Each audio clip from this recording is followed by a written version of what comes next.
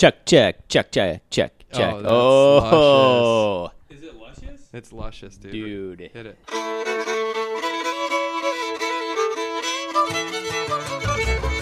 Three Dogs North is an attempt to objectify the subjective with little violence as possible. The following has been torn from its origins in space and time and put entirely at your disposal.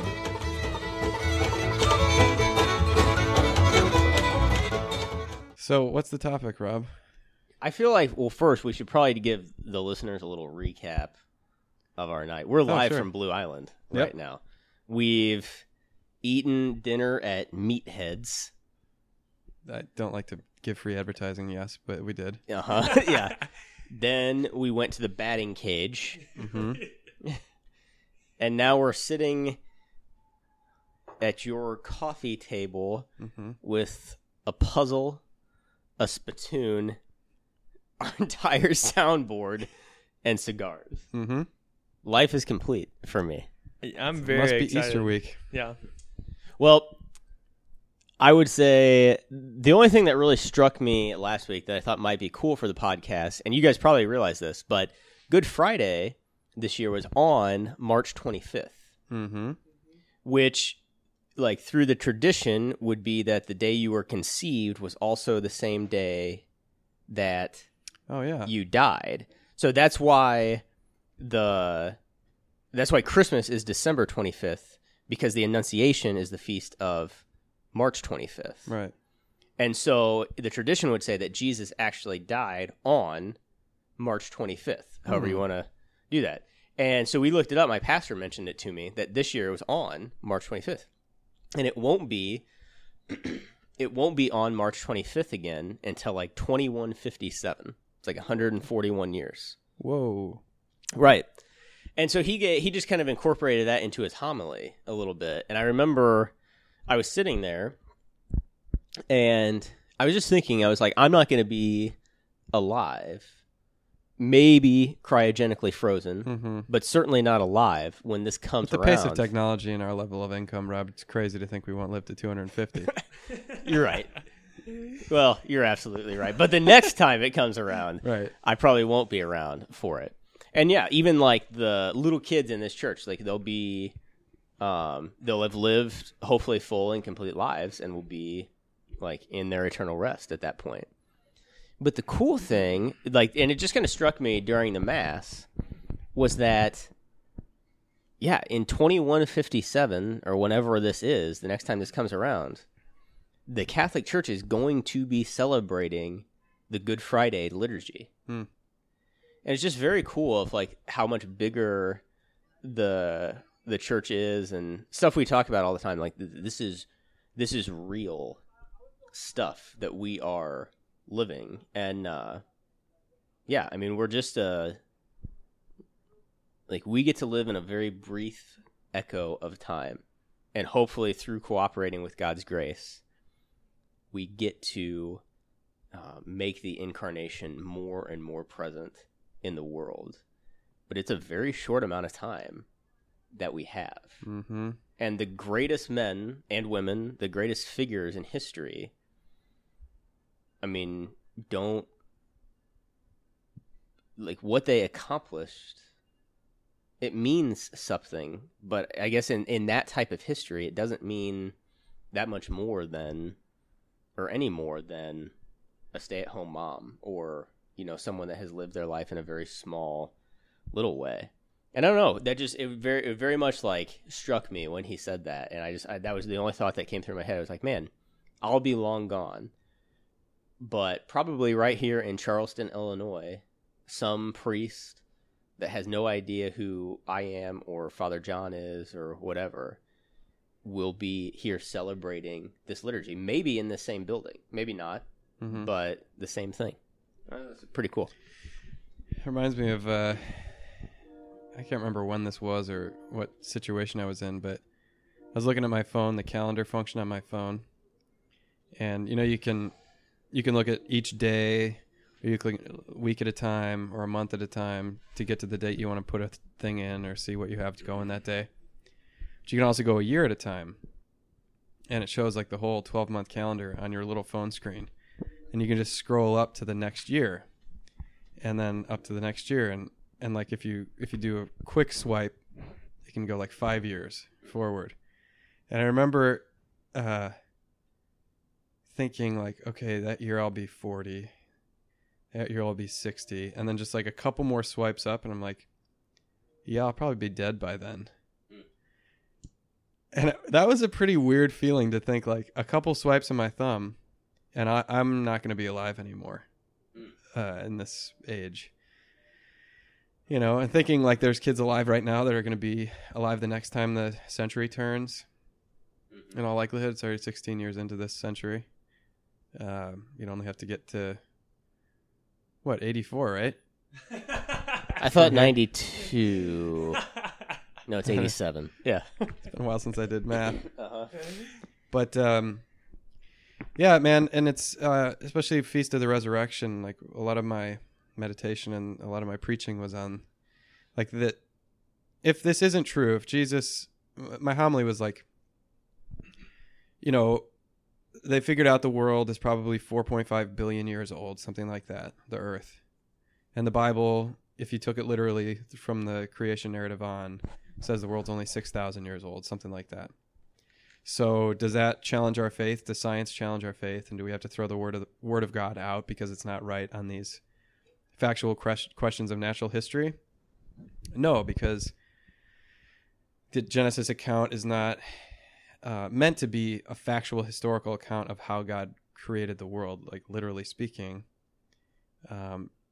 because it's not recounting events that there were people there to witness and then they wrote it down and handed it on through tradition, versus like the stories of, say, Abraham or Isaac and Jacob's sons. Like those are real historical figures whose names are, you know, those names, and they were probably oral histories and stuff, but the various like gradations of historical literal interpretation of the Bible. And I said, okay, but what about if they found the bones of a man from Nazareth buried in Jerusalem who were about 33 years old, and they could verify he was crucified, and this is actually the bones of Jesus Christ, and he actually just died, and that was it, and the whole thing was a hoax. Then could we massage it and still get some meaning out of the Bible and say like, oh, but the ideas are true and blah blah blah? I said, no, it's just fairy tales. If that's a lie, that these guys didn't actually see him die and then see him rise from the dead, or see him risen from the dead at least, then it's not worth anything. Like we still die. That's it. That's the end of the story. I should have to get a real job. We should do something much more meaningful and entertaining with our Sundays than sit around and sing songs and eat bread together. That it's just not that special. Like if his teachings are all that live on, then why give up a family? Why give up our money or whatever? But if it is true, which it is, then everything must change. Like our whole lives have to turn upside down, because none of this stuff that we see here in this world will last forever. Maybe before Jesus rose from the dead, the best we could do was like have a successful legacy and have people remember our names and have statues made of us, because we were just going to die and our ashes were going to become dust and blow away. But now that we know that this isn't our permanent home and that we will live forever in eternum, then that's all that matters. Why would you invest anything in that's Jesus's pearl of great price. Like, why would you invest anything where moths can destroy and thieves rob, when you can invest in your eternal crown in heaven that will last forever? And what that means is that we're not just sitting around eating little pieces of bread and singing songs. It's that we're giving thanks to God for giving us absolutely everything and worshiping the bread that is God. And nothing else matters, except that it draws us deeper into that mystery. But all of us, myself included, priests, lay people, men, women, and children, all have to be converted to that, because the stuff right in front of us always demands our attention more than eternity does. But I think that's really true. Like, you think about the Catholic Church is 2,000 years old. It's seen and done a lot. and we'll see and do a lot more after we're gone. But it's so tempting to think that like my life is the most important life because this happens to be the time that I'm alive. Mm-hmm. I was just thinking too, I mean, a Holy Week, a big reflection in it for me is, well, that question of why not invest totally in eternal life and not taking prudence out of it or anything like that, like not taking the good in the world away from it or responsibility, money, etc. But I don't know, like that just question was like very directed at myself this Holy Week. Of, I mean, we could always find how messed up our world is and where our, like, how messed up our priorities are, but literally as I would like do a little examine, I mean, daily there would be conscious decisions on my part to live for this life right now and not for the next, daily. It was just like a stark reminder to me of how much I have to grow, I guess. But it is, and it's wrapped up in divine providence and human freedom.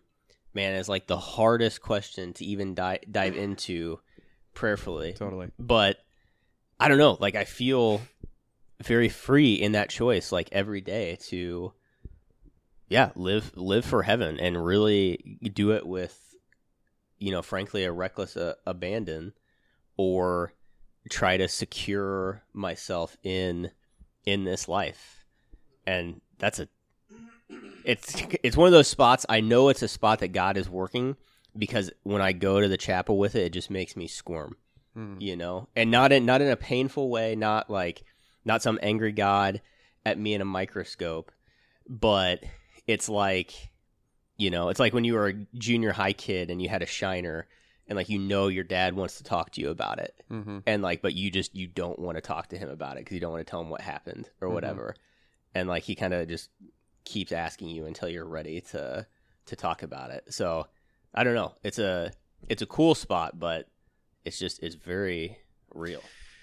Well, and my prayer during Holy Week a lot of it was based on something you said, Juice, last podcast about Saint Therese, and her prayer at the end of her life was like, Jesus, you draw me to yourself and you'll draw all these people connected to me. Yeah. To you with me. And that to me has been the way I experience investing in eternity, is investing in relationship. Like I tweeted out this thing occurred to me in meditation. Solitary existence is a contradiction in terms. The more I experience being myself and existing and what's real, the more I realize it's just connection. The only thing that's real is your connection to other people. First to God. And that's about alone in your room. You're never less alone than when you're alone physically, because you are connected to the one who is relationship itself, Father, Son, and Holy Spirit. And that's all very abstract and beautiful, but this Holy Week, my great pride was these kids, this youth group that I've been building relationships with for 2.5 years or whatever, since I was a deacon here, basically. And all we did was play soccer at first, and then for last year we've done a Bible study, and then this Lent, I just told them, I was like, if you guys want to invest in doing this Living Stations of the Cross, it's going to be a bunch of work for me, but I'll do it if you guys want to do it. And they were all on board, and there's high school kids, and some are Catholic school, some are public school, and all from different walks. And up until we did this, it was kind of cliquey and whatever. Each group had their own, people they hung out with, people they were cousins with or whatever.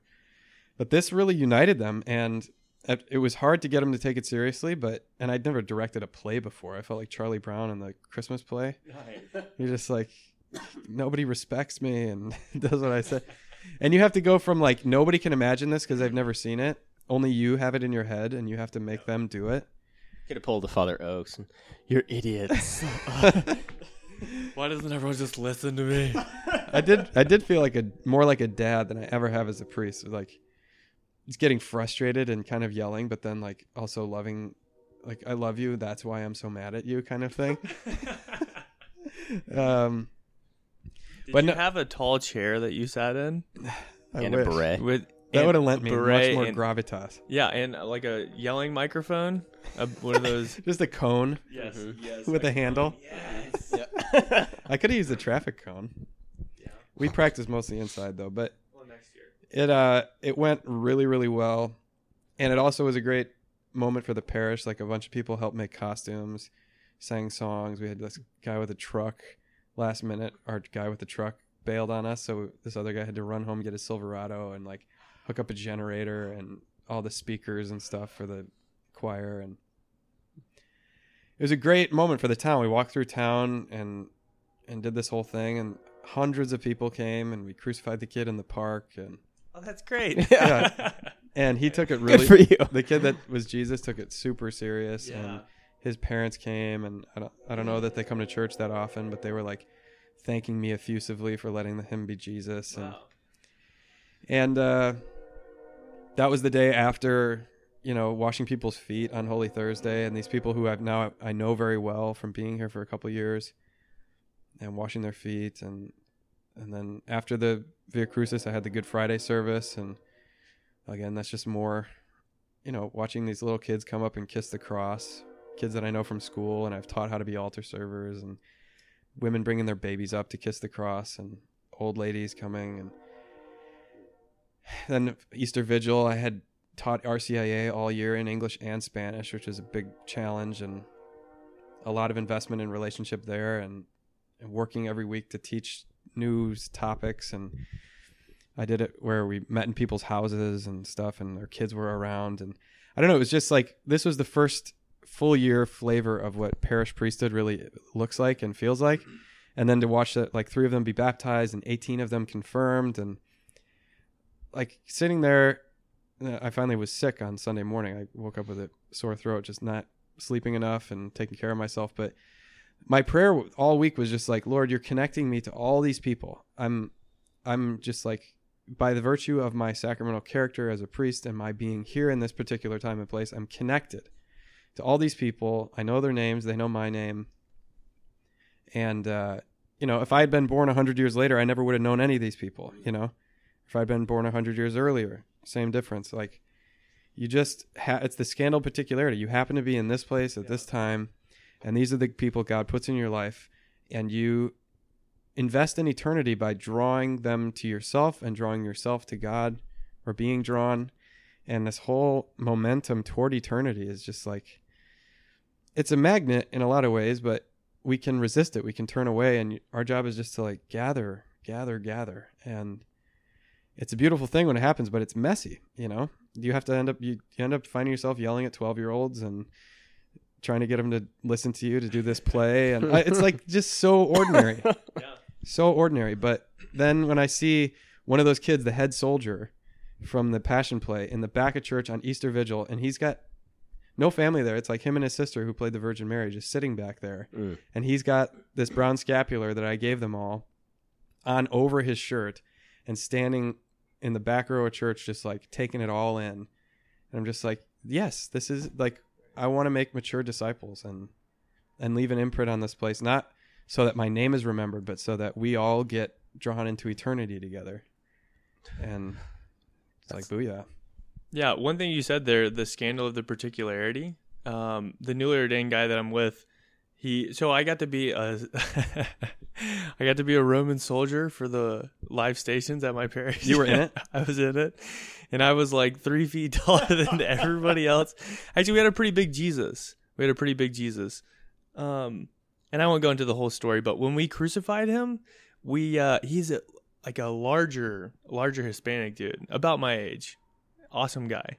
And we hoisted him up. I'm talking about with ropes on either side. Like way the heck up there. Holy crap. And we had it on a stage. That was like the first time we ever had the stage there. And so the stage was probably 3 feet off the ground. And I'm picturing this outdoors. this is outdoors. Yeah. Oh, this is outdoors. And when we hoisted him up, we had this wedge, and he kind of got stuck in the base of it.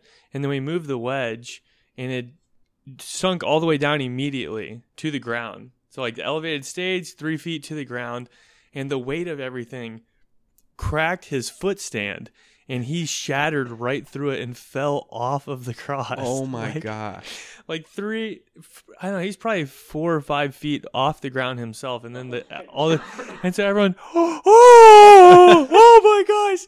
And so then they kind of reconnected it all together. I'm one of the Romans standing there, one of the soldiers, and we put him back up there and end up crucifying him. But the newly ordained priest was watching all this, and he's kind of a shorter guy, and he noticed with the scandal of the particularity, he was probably 3 or 4 people back in the crowd, maybe a little bit more.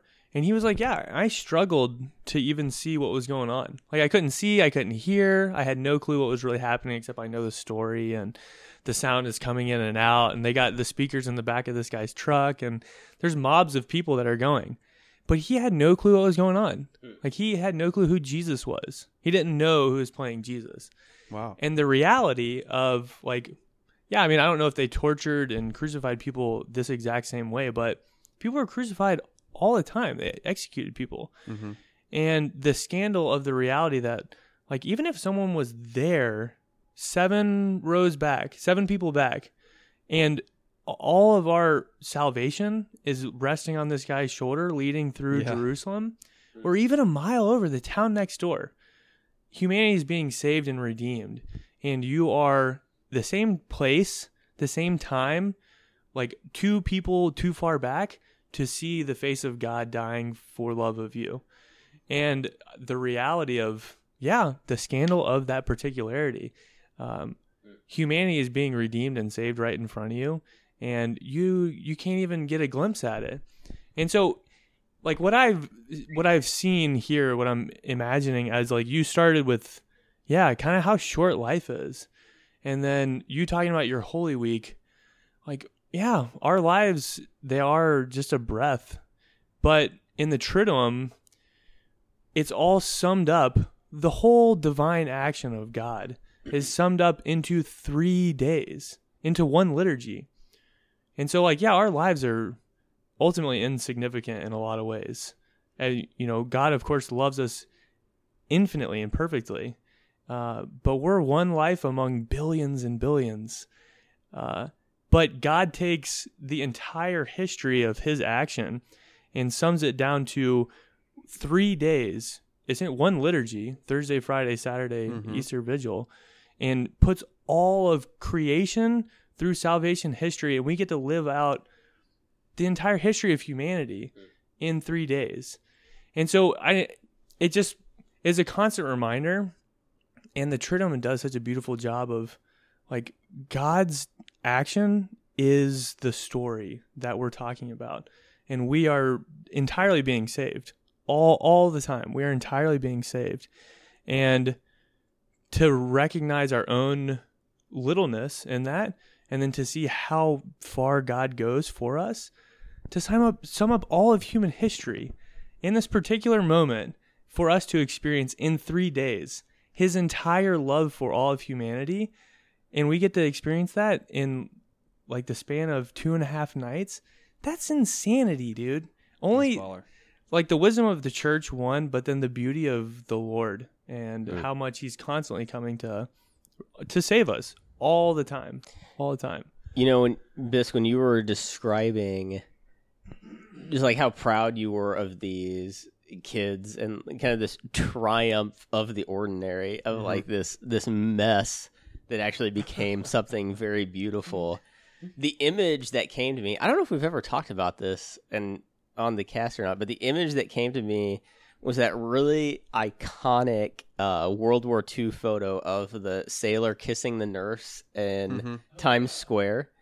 And I don't even know why that did, but it was just like the perfect picture of, like, I don't know, just a unity, but also just like a triumph of humanity in that was just a sliver of the triumph that you're, talking about that. But the image kind of holds with what you're describing.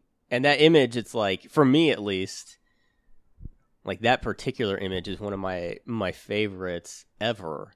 What are you saying? Because like and all the hell of that war, how the U.S. like banded together and Well, think about like I've thought about that picture before, and I've never read anything on it to know like the particulars of it or anything. you can't see either of their Okay. faces, right? I don't think so. Not that I know of, anyway. But yeah, I mean, just the little bit I've read about just that World War II era and what the war years were like. My grandma, my only grandparent who is still alive is my grandma Dar, and I saw her on Easter, which was great. She's doing really well, but she'll tell once in a while. She's told me the story like 2 or 3 times of she grew up in St. Louis in the city. And one of her earliest memories, I think she was born in 1938, and one of her earliest memories is when the war was over. And she said her dad got like the whole family and put them in the car. So she was in the back seat. She was, 6 or whatever. And she was in the backseat of this car, and they just drove around St. Louis on these like floods of people, and everyone was honking and like everyone was waving out their windows, and like the whole city was out. Wow. And she remembers this as a little girl, just going around honking with her dad driving because the war was over and we had won. No kidding. And so it's one of the coolest stories my grandma has ever told me. But just you think about that, going back to that picture, it's like, yeah, you read stories of those guys that went over to fight in World War II, and very consistently what I've read is like they operated under the assumption that they weren't going to come back alive. Mm-hmm. So like even if you watch something like Band of Brothers, that's one of the things I caught Oh yeah. pretty continually throughout it of the real interviews is they said in order to function, you had to assume you were dead Mm-hmm. and you weren't coming back. And then, a very small number did. So this guy coming back, and at least the narrative that we grew up with was like we had just saved the world Mm-hmm. in that war. And we were the great heroes, like coming home in that. And just the unity then as a nation, like all culminates right there, like Times Square in New York City, because the war is over. And the only thing I've ever read on that picture is that the guy did not know the nurse that he kissed. Oh really? Yeah, so he had no idea who she was. Oh, It was that's just like hilarious. a beautiful girl, and he went up and kissed her. And it was like, I have no idea if they ever knew each other after that or anything like Right. that. But it was just like Like the moment. jubilation of the moment. Yeah, the jubilation of the moment was like, and there's something, yeah, I mean, if a guy goes up and just randomly kisses a girl today, like that's a lawsuit, is what that is. But there's something when anyone looks at that picture that's extremely right about that picture somehow. So it's just a mystery that, I don't know, I feel like it gives us just like a shred to talk about. Well, Yeah, you're the talking about solidarity. that Easy Company from Band of Brothers and that assumption, like you have to assume you're just not coming home in order to stay sane and in order to operate successfully. Like it's kind of like Christ's imperative that, whoever will lose his life will save it. It's like, that's no more obvious than the guy stuck in the foxhole. In that movie, I think there's one episode where the guy can't get out of the foxhole because he's so terrified.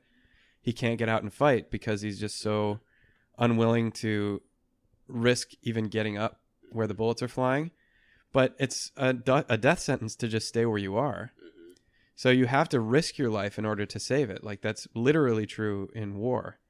But it's true in life too. Like if you just try to go through life protecting yourself from every eventuality where there might be suffering or people rebuking you or rejecting you or your reputation being marred or whatever because you take risks, you just have to assume you're not getting out of this alive. The whole memento mori thing, like assume that this life is passing away and that you're dying one day at a time, and get out of your foxhole and go fight and do it.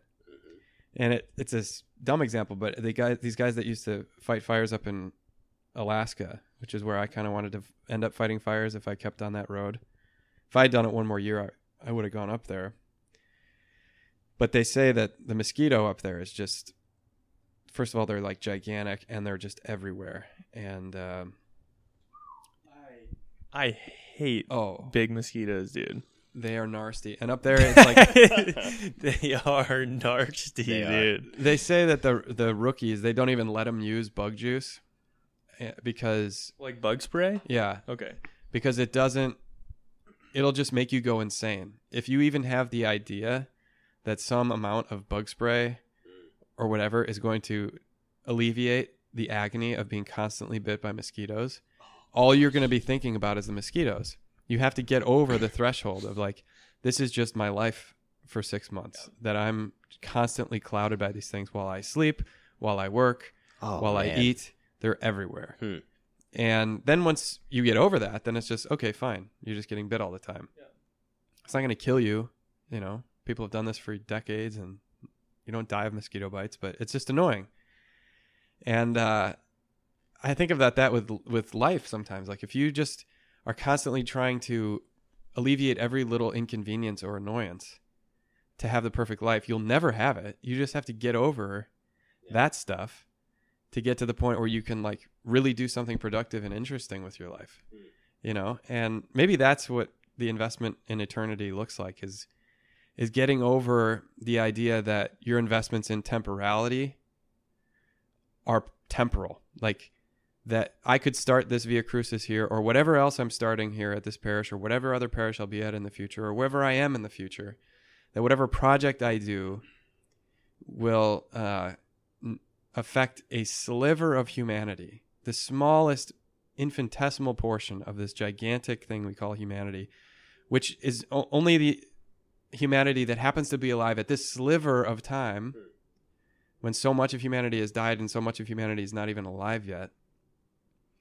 And it'll just pass away into the dust of time, into the hourglass and be done with. And then I'll disappear and be in a grave. And then someday there will be a golf course on that cemetery, and like, you know, and just nobody will remember us. Yeah. And that's okay. Like, get over it. Yeah. But get out of your foxhole and go do something. And that's and the mystery of it is that is what actually invests in eternity, is like these relationships that build, like Cardinal George said, you only take with you what you gave away in life.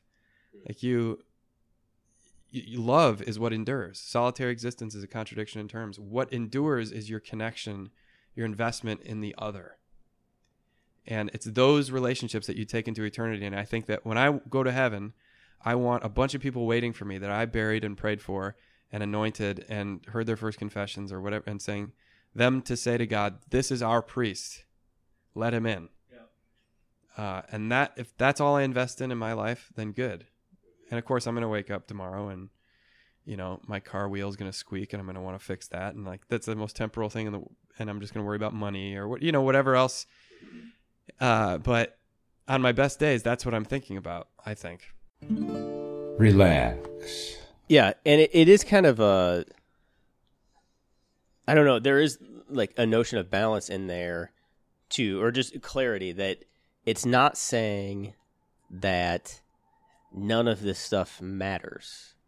But if you put Christ at the center of your life, if the resurrection is the primary reality that you're living in, we've talked about this a lot of, it's not that nothing else matters, it's that everything else matters. Like, that's the great move of Catholicism. Or the point that you said, it was probably a month ago, that really struck me was the fact is that we aren't lovable except for the reality that we are loved. That's what makes us lovable.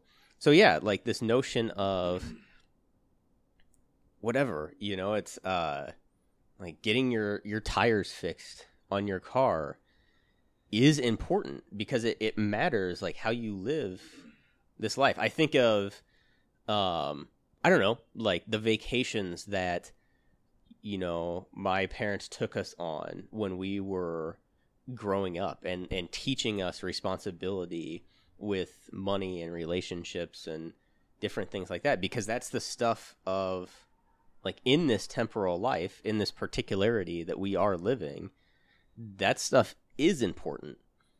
But if that's what's driving your life, it's incredibly, and it can become, but like even to throw out sinful seems to not fit to me. The word that like strikes me more deeply there is that it's boring. Mm-hmm. But if you put that in the context of the primary relationship in your life being that of the resurrected Christ, a living God living in and through you, then all of a sudden everything matters. And I guess you see that. That's Balthazar's whole thing, right? Is that like the theodrama of salvation history? Is that a drama that's being played out? And so, yeah, I guess maybe for me, like when I heard my grandma tell me that story the first time of driving around St. Louis and her dad honking the horn and waving to everybody because we had just won the war, there was a part of me that was like, man, I'm never going to be able to experience anything like that, like in our generation, in our lifetime. And it's true in a sense. Or that soldier that had just come back from like this great victory in World War II and kissed this nurse in Times Square. And yeah, like I won't be able to experience it in that way, but the fullness of life that is offered in that image, like I'm just more and more convinced, is offered to us, but it plays out in the particular, in the ordinary, you know? And so, whatever, I think of like my sister and how big of a deal, like when her daughter finally got potty trained, it was. And that was like the greatest victory for them in the world of like how much of a difference that Did they made get in the car their and lives. honk the horn? And They would have. the I crowds think, of people were honestly. just like Honestly, they would jubilant? have.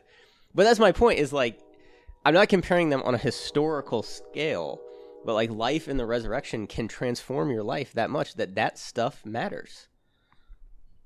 Totally. I think about like this podcast, for instance. to Tell bring it me back more. home.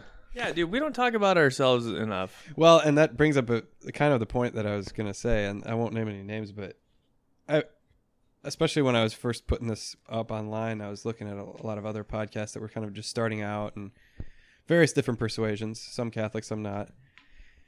And I noticed a pattern that a lot of times in like the first episode of a podcast, the subject of the podcast was the podcast. And I remember just thinking, this is so boring. Like, I don't want to hear about what you want this podcast to be. Just make the podcast what it is, and then we'll see if we like it or not, you know? I think our first one was superheroes. Something like that. Like No, the first line is, you know, TV isn't what it used to be. I think that was his first line. something like that. But if we were doing this, I think just from my personal perspective, if we were doing this podcast from the very beginning to like try to get listeners, or even to try to like evangelize, or some means to an end, rather than we just like talking, and this gives us enough pressure to talk about interesting things and deep things, and that's something we should be doing anyway. I don't know that we've got a ton of listeners, but it's the longevity of it. We'll almost have 100 episodes by the end of this year. And that's the whole, like, making it about something else, you know? Like, the potty training isn't about the potty training. It's about something. It's about, you know, creating a human life and raising a person to be a productive citizen, a son or daughter of God, and all the, like, this bigger vision that you have for a person's life that you are entrusted with as a parent. Potty training is part of the process of civilizing a human being, which is itself, it's an end in itself. It's just a beautiful thing to have been a part of. Yeah, the potty training, it is a good thing. It's a necessary thing. But that's to Rob's point. Both, like it's both important in of itself, and there's significance. But I think the outside reason of you that. can take delight in the process of it is because it's part of a bigger goal, you know? Yeah.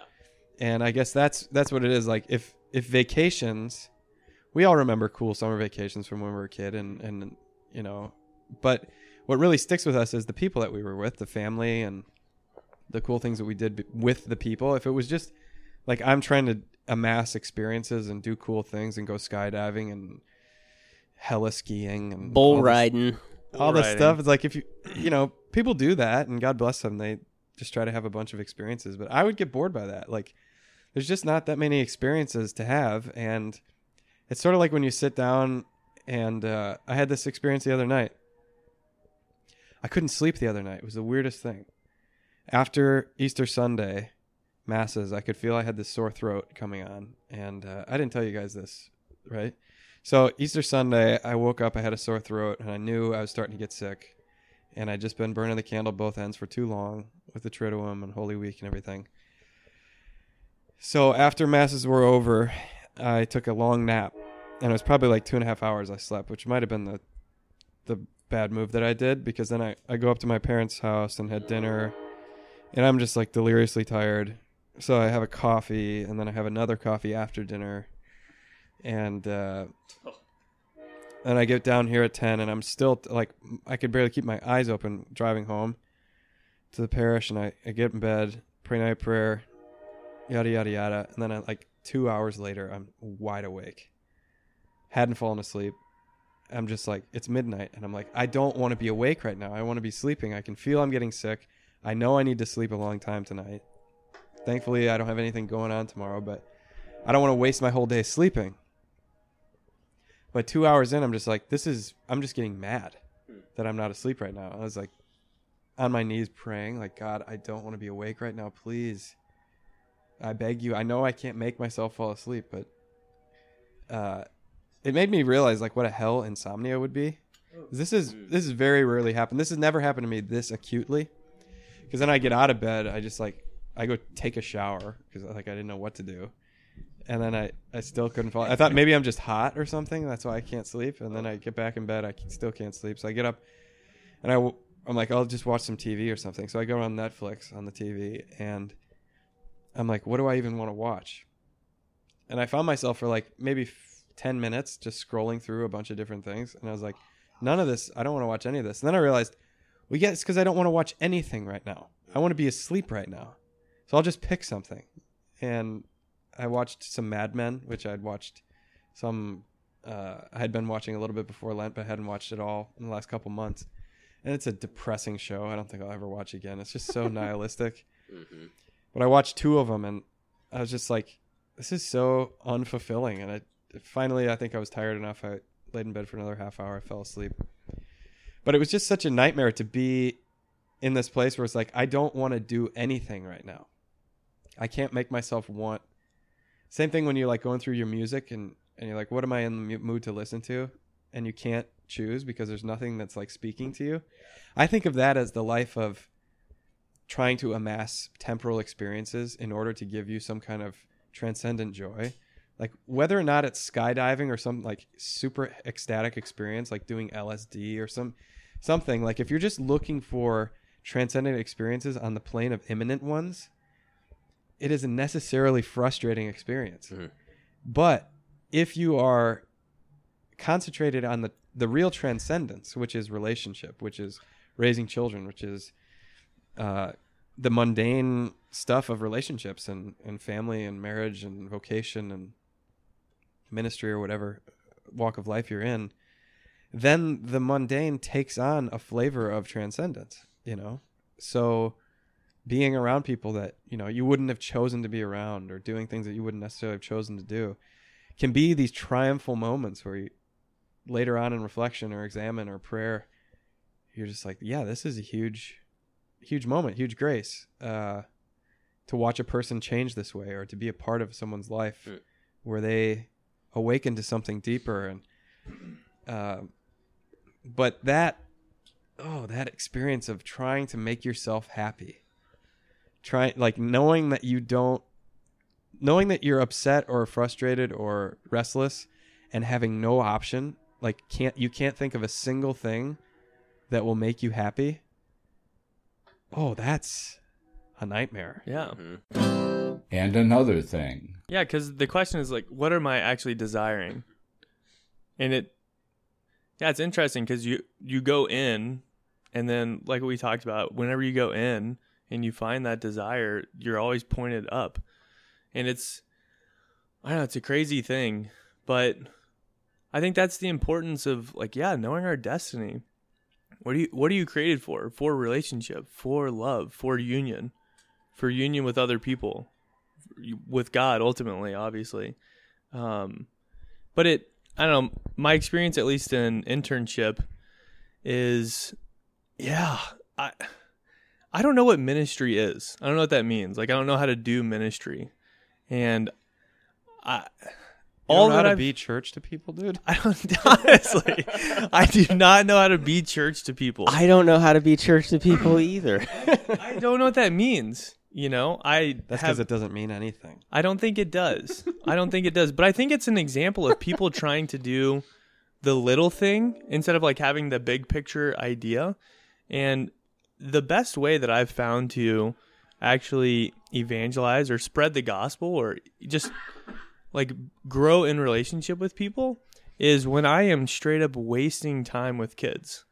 I know that sounds strange, but the time that I grow closest to the kids is when I'm just there loving them.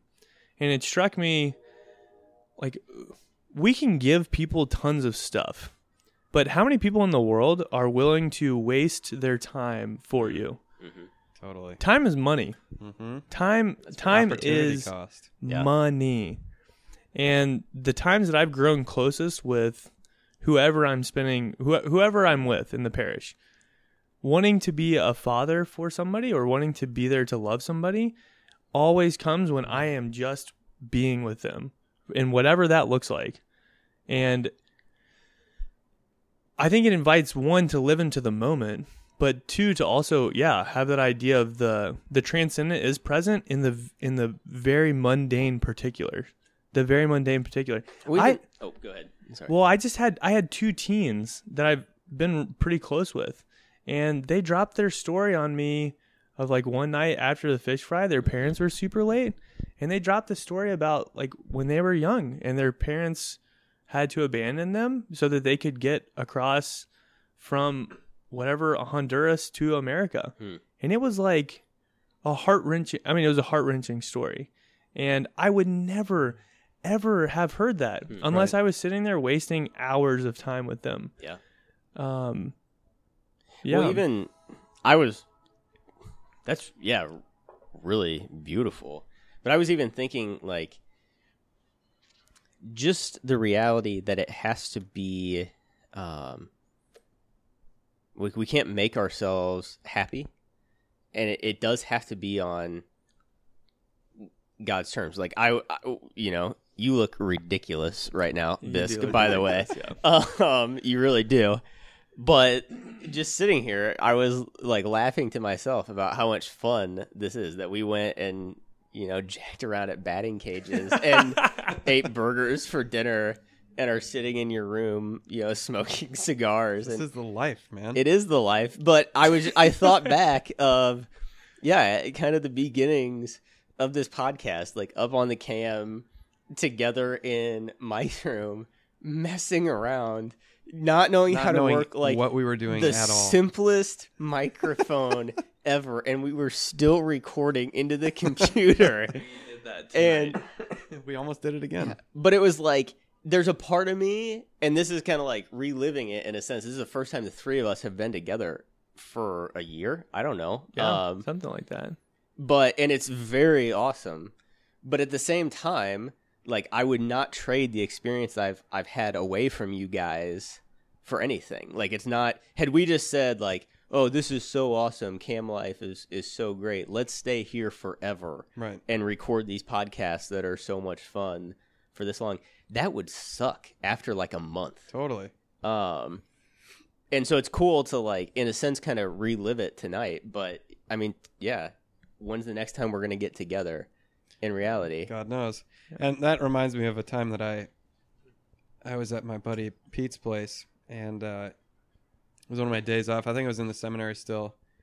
Maybe I was on a break, and I stayed at his place, and he was in the middle of doing something, but I somehow got on one of his computers, and I had a bunch of photos of when we were in college together, and he was really good at taking pictures, and I never did. But it had pictures that I'd like never seen before of times that I remembered. Sometimes you don't even remember like what was going on. It just like sets you back in the scene of being in the dorm with the guys, and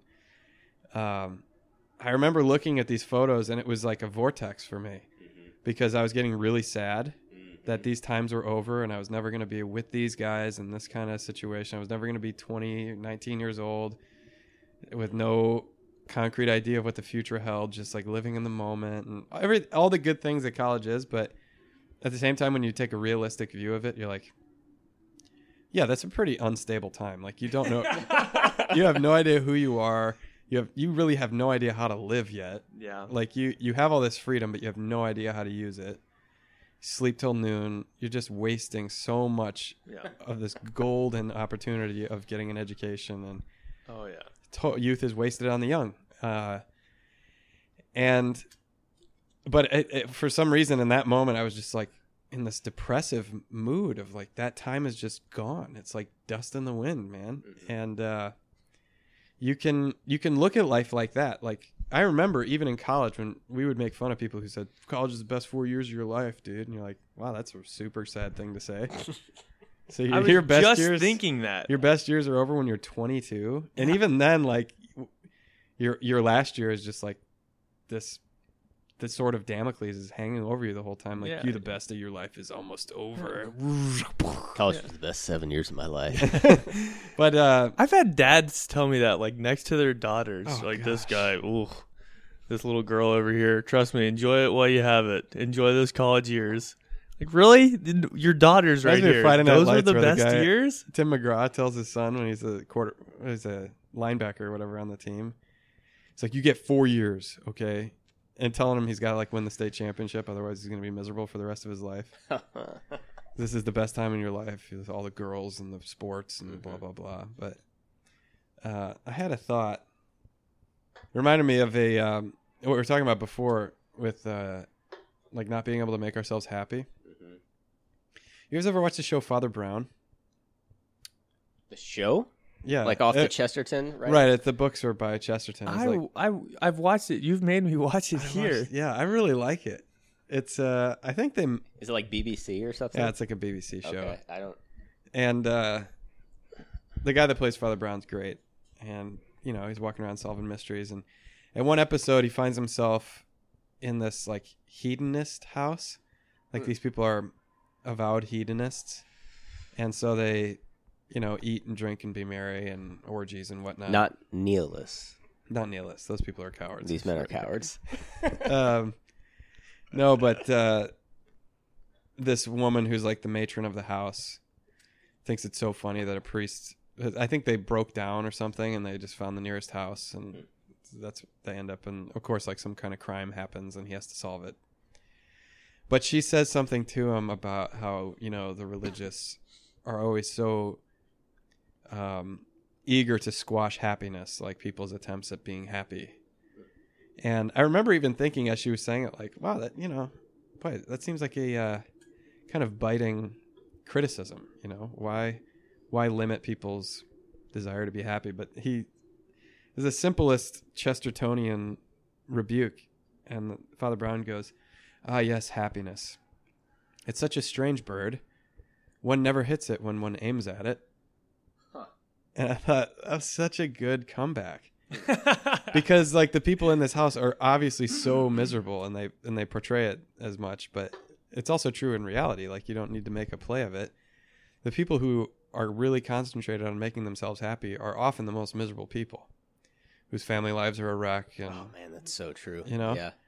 but those who are doing something for the sake of not being happy, but like doing something productive or creative or serving others, are the most joyful people. Yeah. And that is just a law of nature. You know, you talk about the natural law. It's not, you know, your hair grows from your face, so nature wants you to have a beard, so you shouldn't shave. Like, that's not the natural law. Yeah. The natural law is being attentive to those aspects of our humanity that make us human, Mm-hmm.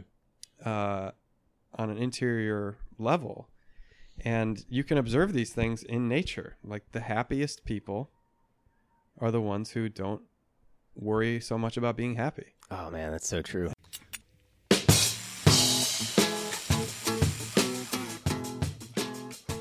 you ready? Three Dogs North are Juice, Seabisc, and Michael Metz. Conversations have been edited to sound smarter.